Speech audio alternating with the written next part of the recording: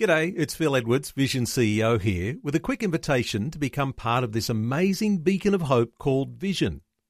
Together we can put our love into action to help people of all kinds build or rebuild their lives on the truth of God. Please consider the part you can play during our upcoming Visionathon appeal, remembering that it's your support that makes Vision possible, including this podcast. Audio on demand from Vision Christian Media. Jesus talked rather a lot about slavery on the one hand and freedom on the other. If you're a slave, freedom is a big deal. Now, he was talking to you and me. In fact, he still is, because this whole freedom thing isn't just a theory lesson. He actually wants us to live it. Freedom. Hi, I'm Bernie Diamond, and thank you so much for joining me again on Christianity Works. Today we're heading into the final message in this series called Reaping the Harvest of Righteousness, to look at what that actually means. So let's do it. Let's dive into God's Word. And please do stay tuned, because in just a few minutes I'll be telling you how you can receive Christianity Works' free daily devotional. It's called Fresh, and it's all about helping you to live the abundant life that Jesus died and rose again to give you.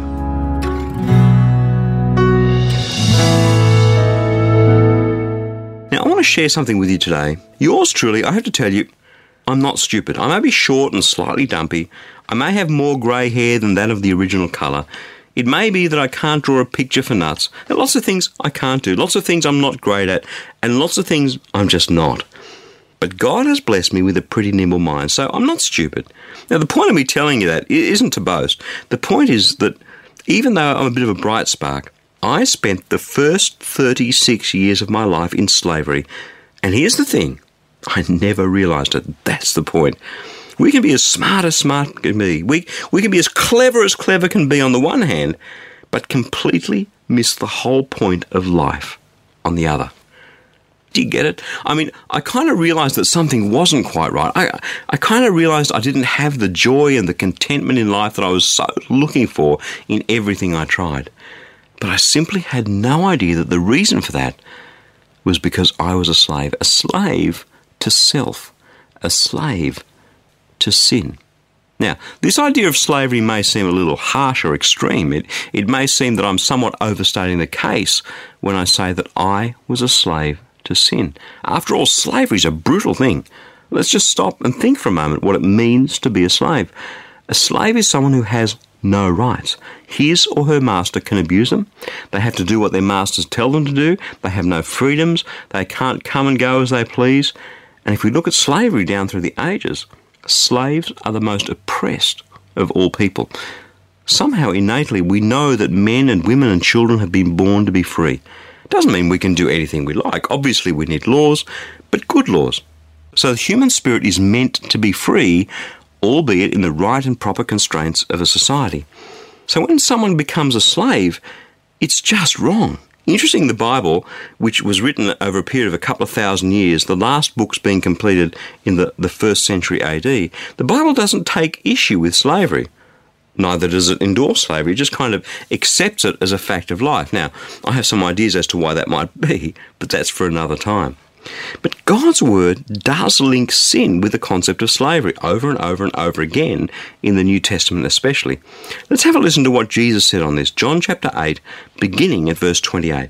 So, Jesus said, "When you have lifted up the Son of Man, then you will realize that I am He, and that I do nothing on my own, but I speak these things as the Father instructed me. And the one who sent me is with me. He has not left me alone, for I always do what is pleasing to Him." As he was saying these things, many believed. Then Jesus said to the Jews who had believed in him, "If you continue in my word, you are truly my disciples, and you will know the truth, and the truth will make you free." They answered him, "We're descendants of Abraham. We've never been slaves to anyone. What do you mean by saying you will be made free?" Jesus answered them, "Very truly I tell you, everyone who commits sin is a slave to sin. The slave does not have a permanent place in the household. The Son has a place forever. So if the Son makes you free, you will be free indeed." Now, this is a really interesting exchange, and I can really put myself in the shoes of the people who took umbrage with Jesus about this whole slavery thing. Jesus is explaining that in order for people to be saved and have a relationship with God, they had to believe in him. That's radical. All the other messiahs out there, and there were lots of people claiming to be the promised Messiah around Jesus' time, they all pointed at this or that or someone else. Jesus pointed at himself. Believe in me. He was directly claiming to be God in the flesh. Outrageously radical, which is one of the reasons the religious leaders had him crucified. But it says here, verse 30, that many believed. But then the bit that people took umbrage with.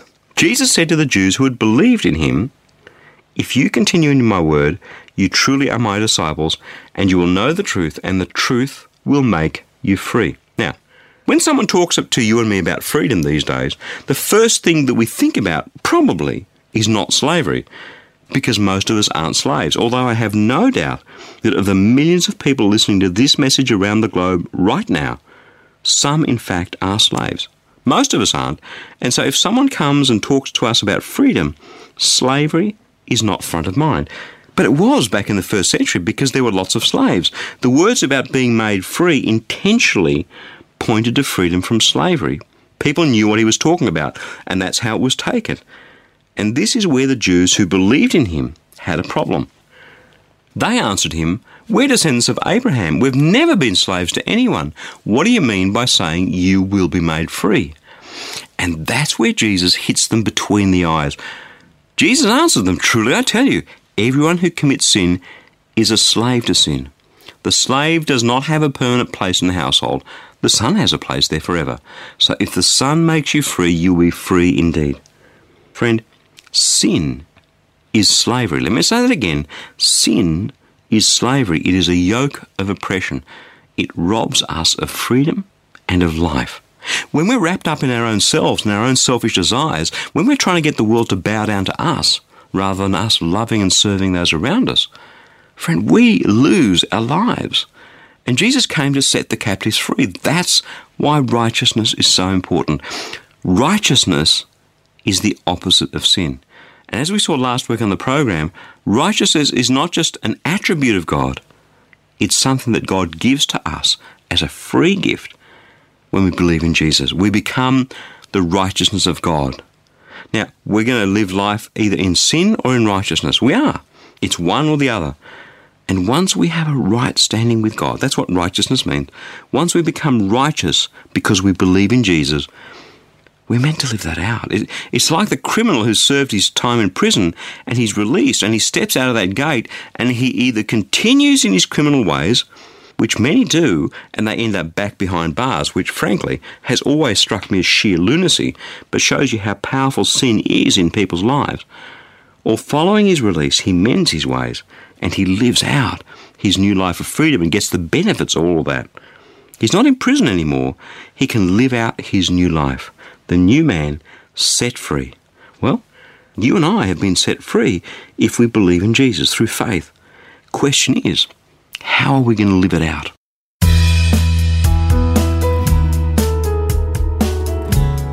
I'm Bernie Diamond, and you're listening to Christianity Works.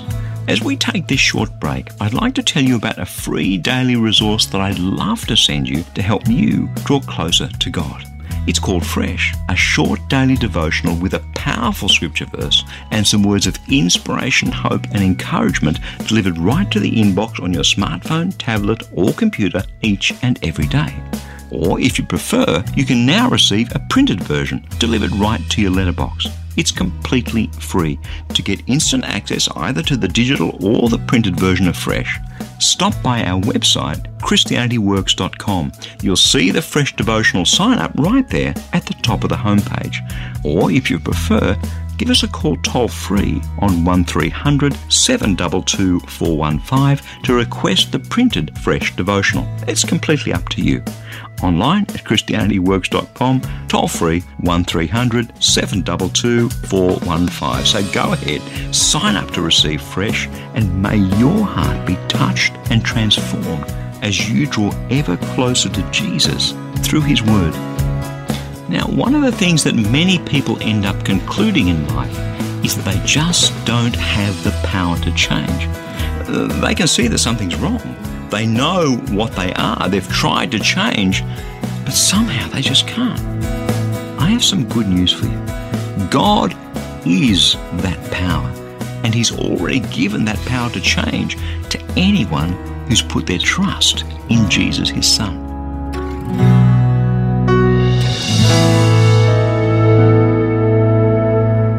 Now, blind Freddie can see that being forgiven and having a right standing with God is only part of the equation. It's only the beginning. It's like a prisoner being set free at the end of his sentence. He steps out of the prison gate. It's a huge step, but it's only the first one of the rest of his life of freedom. Freedom is something to be lived out. And so it is for anyone who's taken the first step of believing in Jesus, believing what He did for us on that cross, believing that He rose from the dead to give us a new life, believing that He's placed His Holy Spirit inside us so that we can live that new life of freedom. Jesus said this, listen very carefully, John chapter 8, verses 34 to 36. Jesus answered them, "Very truly I tell you, everyone who commits sin is a slave to sin. The slave does not have a permanent place in the household. The Son has a place forever. So if the Son makes you free, you will be free indeed." And the Apostle Paul, some decades on, restates it so that we won't miss it. Galatians chapter 5, verse 1. "For freedom Christ has set us free. Stand firm, therefore, and do not submit again to a yoke of slavery." In other words, the reason that we've been set free is in order to be free, to live out our new lives of freedom. For freedom, Christ has set us free. God hasn't set us free through this great and mighty act of love, the sacrifice of His Son, in order for us to submit again to the yoke of slavery which sin places on us. He set us free so that we can be free from sin, free indeed. You and I both know, we chatted about this earlier, that a prisoner who has served his sentence steps out of that prison gate a free man, but he can return to his life of crime, and many of them do, and eventually he finds himself back behind bars. Or we can live out this new life as a free man, a free woman, without breaking the law, without turning against God, for the rest of our days. I've never been incarcerated, but I'd have thought it'd be a horrible thing. I'd have thought that one night, let alone a year or 2 or 20, would be more than enough to convince anyone not to reoffend. But many, many do, and the majority of people in prison today are in fact reoffenders. Incredible, mad you might say, but think about it. It's exactly what many a believer in Christ does. We believe, we take the first step of freedom, we believe in Jesus, but then we go on living just like before, only to discover that this newfound freedom in Christ isn't what it was cracked up to be, because we're submitting back to that cruel yoke of slavery, which is sin. Now, in part, that's because sin is so deeply ingrained in our flesh. And the Apostle Paul has this exact same problem, Romans chapter 7, beginning at verse 15. "I don't understand my own actions, because I don't do what I want. I do the very thing that I hate. For I do not do the good I want, but the evil I don't want. That's what I do. So I find this to be a law, that whenever I want to do this good, evil lies close at hand. I delight in the law of God in my innermost being, but I see in my members another law at war with the law of my mind, making me captive to the law of sin that dwells in my members." And that's the problem we all face. Man, this sin thing is so strong in me. I am so weak. How am I ever going to live it out, this righteousness of God? How am I ever going to reap the harvest, the blessing, the fruit of righteousness? I just can't do it. And therein lies the whole point. You and I can't do it. We can't do it on our own. We simply can't. I can't, and you can't. We need the blessing of God. We need the power of God. The question is, where do you get it? The question is, will He give me the power? Will He give you the power? What would you say if I told you we already have the power? Have a listen to this promise from God's Word.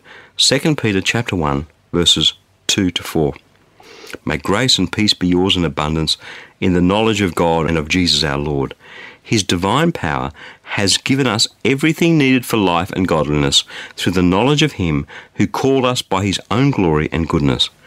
Thus, He has given us, through these things, His precious and very great promises, so that through them you may escape from the corruption that is in this world because of lust, and may become participants of the divine nature." Need something to be godly? I do. You do too, actually. Well, God has already given us that. Past tense. It is a done deal. Don't you love that? God has already given us everything needed for life. In other words, He's given us our lives back, real life, abundant life, because we are now righteous through faith in Jesus, and we have a right standing with Him. But not just what's needed for life, but also for godliness.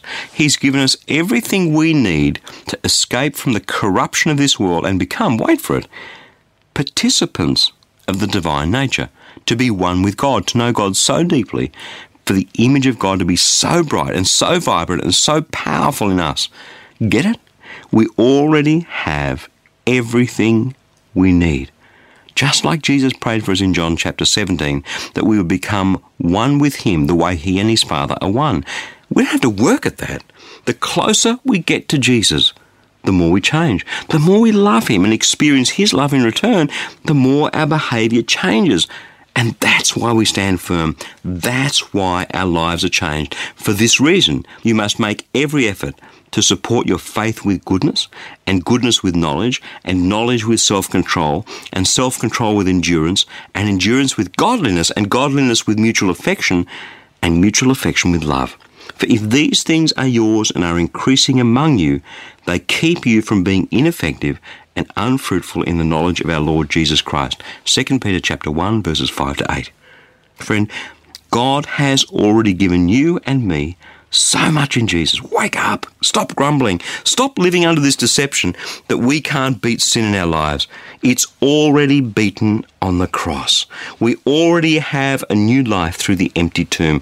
We already have the power of the Spirit, the very same one who raised Jesus from the dead. Read it, Ephesians chapter 1. We have already been blessed with every spiritual blessing through Christ in heavenly places. Believe that. It's God's promise. It's the power to change. Just believe.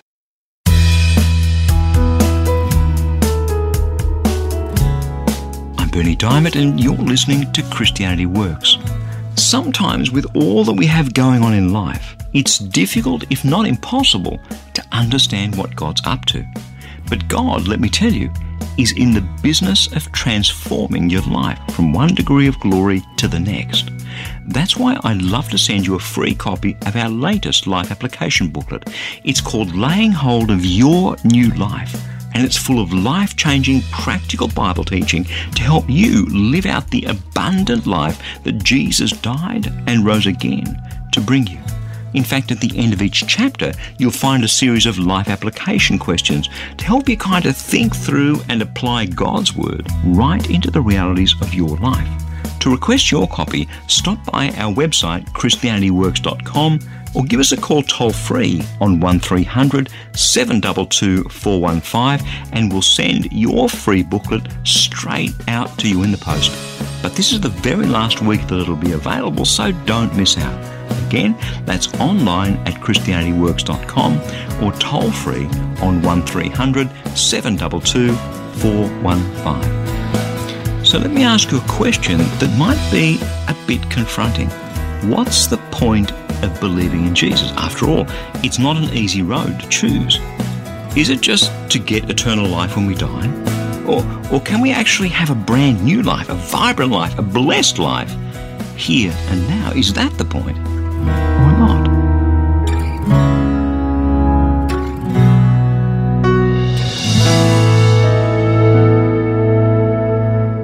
Well, we're almost at the end of another series, and it's amazing how quickly time flies. And over these last few weeks, we've been talking about reaping a harvest, reaping the harvest of righteousness. As I've said on a few occasions now in this series, I used to think that righteousness was a bunch of rules I had to live by. Do this, and God will smile upon my life. Do that, whack, He'll punish me. That was my view of this word righteousness, which, let's face it, is not used so much these days anymore. But that's not what God had in mind when He had the Apostle Paul write these words in his letter to the church at Philippi, Philippians chapter 1, beginning at verse 9. And this is my prayer, that your love may overflow more and more with knowledge and full insight, to help you to determine what is best, so that in the day of Christ you may be pure and blameless, having produced the harvest of righteousness that comes through Jesus Christ for the glory and praise of God. It's not about rules, it's about love, see? And that's what I had to get out of my system. And to tell you the truth, my hunch is even after a decade and a half of walking with Jesus, even after almost a decade of teaching God's word on air as I'm doing right now, my hunch is I'm still getting this misconception of a rule-based God out of my system. I mean, we all have to live by rules. The law for starters. Obviously, we all have to live by some rules. But by and large, we don't mind that. We get it, 99 times out of 100, that in order to live in a society, there have to be some boundaries set that organise the place and make sure everyone's kind of looked after and kept safe. But on the fringes of those rules, let's be honest, there are some rough edges. This is the place where arguments happen, on the fringes, on the borders, in the disputed territories. I mean, disputes between neighbours, what are they about? The fence line, the noise. They're about things either on the boundary or things that cross over the boundary that one party thinks, well, that's fine, and the other one thinks, no, it's not. It's the same in the home or at work. Disputes happen when someone breaks some rules that we have in our heads, whether they're valid or not. The more we think about it, the more rules are a big deal in this world. The ones that are written down, called laws, the ones that are unspoken but accepted, and then the ones that you and I carry around as our own personal set of rules. So it's easy to imagine that God is this rule-bound God. After all, that's what the Old Testament's about. The whole Old Testament story of God loving and engaging his chosen people, Israel, and their universal inability to keep his law, his rules given through Moses. The whole of the Old Testament screams out at you that this whole rule thing just doesn't work. And there's a reason for that. Have a listen to what the Apostle Paul writes. My friends, you have died to the law through the body of Christ, so that you may belong to another, to him who has been raised from the dead, in order that we may bear fruit for God. While we were living in the flesh, our sinful passions, aroused by the law, were at work in our members to bear fruit for death. But now we're discharged from the law, dead to that which held us captive, so that we are slaves not under the old written code, but in the new life of the Spirit. See, there it is. All that rules really do is point out where we're going wrong. There's no power in the law to change our hearts. We work at it and we work at it, and we're still not pure and holy and perfect the way God is. So the law holds us captive. But Jesus died and rose again, and those of us who believe in him, in effect, die and rise again. We die to sin, we die to the law, and we're raised up into a new life, born again. No longer under the burden of law, but a new life, a transformed life, living in love and forgiveness, living as one with God, because he put his Holy Spirit in us. A new law in the Spirit, the law of life rather than of death. How is this possible? Because all my sins, past, present and future, have been paid for by Jesus on the cross. Yours too. So when you and I fail God, as we do almost every day, no longer are we condemned under the law. We go to God, we admit our mistakes, we turn away from them, and we ask him for his forgiveness through Jesus. And then we get on with life. We died to that whole rule-based thing, and now there's a whole new life ahead of us. That's the whole point. Not to mope around like nothing's changed, not to whinge and complain about things, not to live as though we're still condemned men and women, but to live a new, vibrant life. 2 Corinthians chapter 5, verse 17, if anyone is in Christ, there is a new creation. Everything old has passed away, and see, everything has become new. Hello, wake up. This is fantastic news. And the thing that changes now is our hearts. Once we're not condemned anymore, once we're free, once we're enjoying Jesus and the presence of his Spirit, man, we want to do his will. We want to live out righteousness. God's ways become a whole bunch easier because instead of pulling against them, we're so delighted with this new life. We just want to live it out with him for his glory. And that's why we want to do it his way. It's exactly what Paul writes in his New Testament letter to the church at Philippi, Philippians chapter 2, beginning at verse 12. Therefore, my beloved, just as you have always obeyed me, not only in my presence, but much more now in my absence, work out your own salvation with fear and trembling, for it is God who is at work in you, enabling you both to will and to work for his good pleasure. We obey God, which we should, not because we're rule-bound to do so, not because we're dragged into that place kicking and screaming, but because he is at work in us, enabling us not just to do what's right, but to want to do what's right. That's huge. This is the gospel of grace and of love and of mercy, all made possible by Jesus dying for you and me, so our sins could be forgiven and rising again from the dead, that we may have a brand new life in the Spirit, the Holy Spirit, whom He sends to dwell in each one of us, each person who puts their faith in Jesus. You know, you stand back and you think about what God has done, and you think, that is just awesome. I mean, if that isn't good news, tell me what is.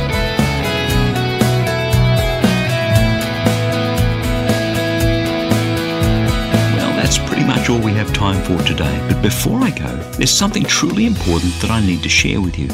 This program, Christianity Works, is encouraging so many people in over 160 countries to live out the abundant life that Jesus died and rose again to bring them. But that's only possible through the generous support of friends like you. In fact, each dollar that you give towards the ministry of Christianity Works today will help reach almost 3,000 people with a gospel message. So a gift of, say, $35 can touch over 100,000 people with the good news of Jesus. That's amazing. So let me encourage you to give a generous, tax-deductible gift to Christianity Works today. You can do that right now, securely online at ChristianityWorks.com or by calling 1300 722 415. And when you do get in touch, please don't forget to request your free copy of that life application booklet I mentioned earlier. It's called Laying Hold of Your New Life. Again, that's online at ChristianityWorks.com or toll free on 1300 722 415. Hey, thank you so much for your support and for joining me today. I'm Bernie Diamond, and I'll catch you again same time next week with another message of God's love, God's grace, and God's power for each one of us in Jesus Christ.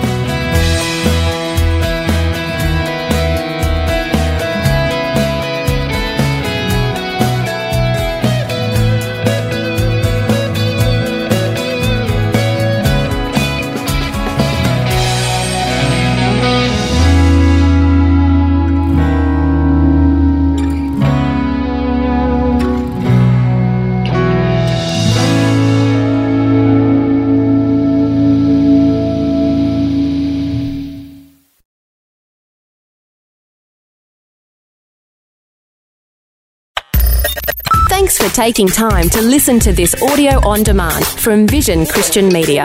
To find out more about us, go to vision.org.au.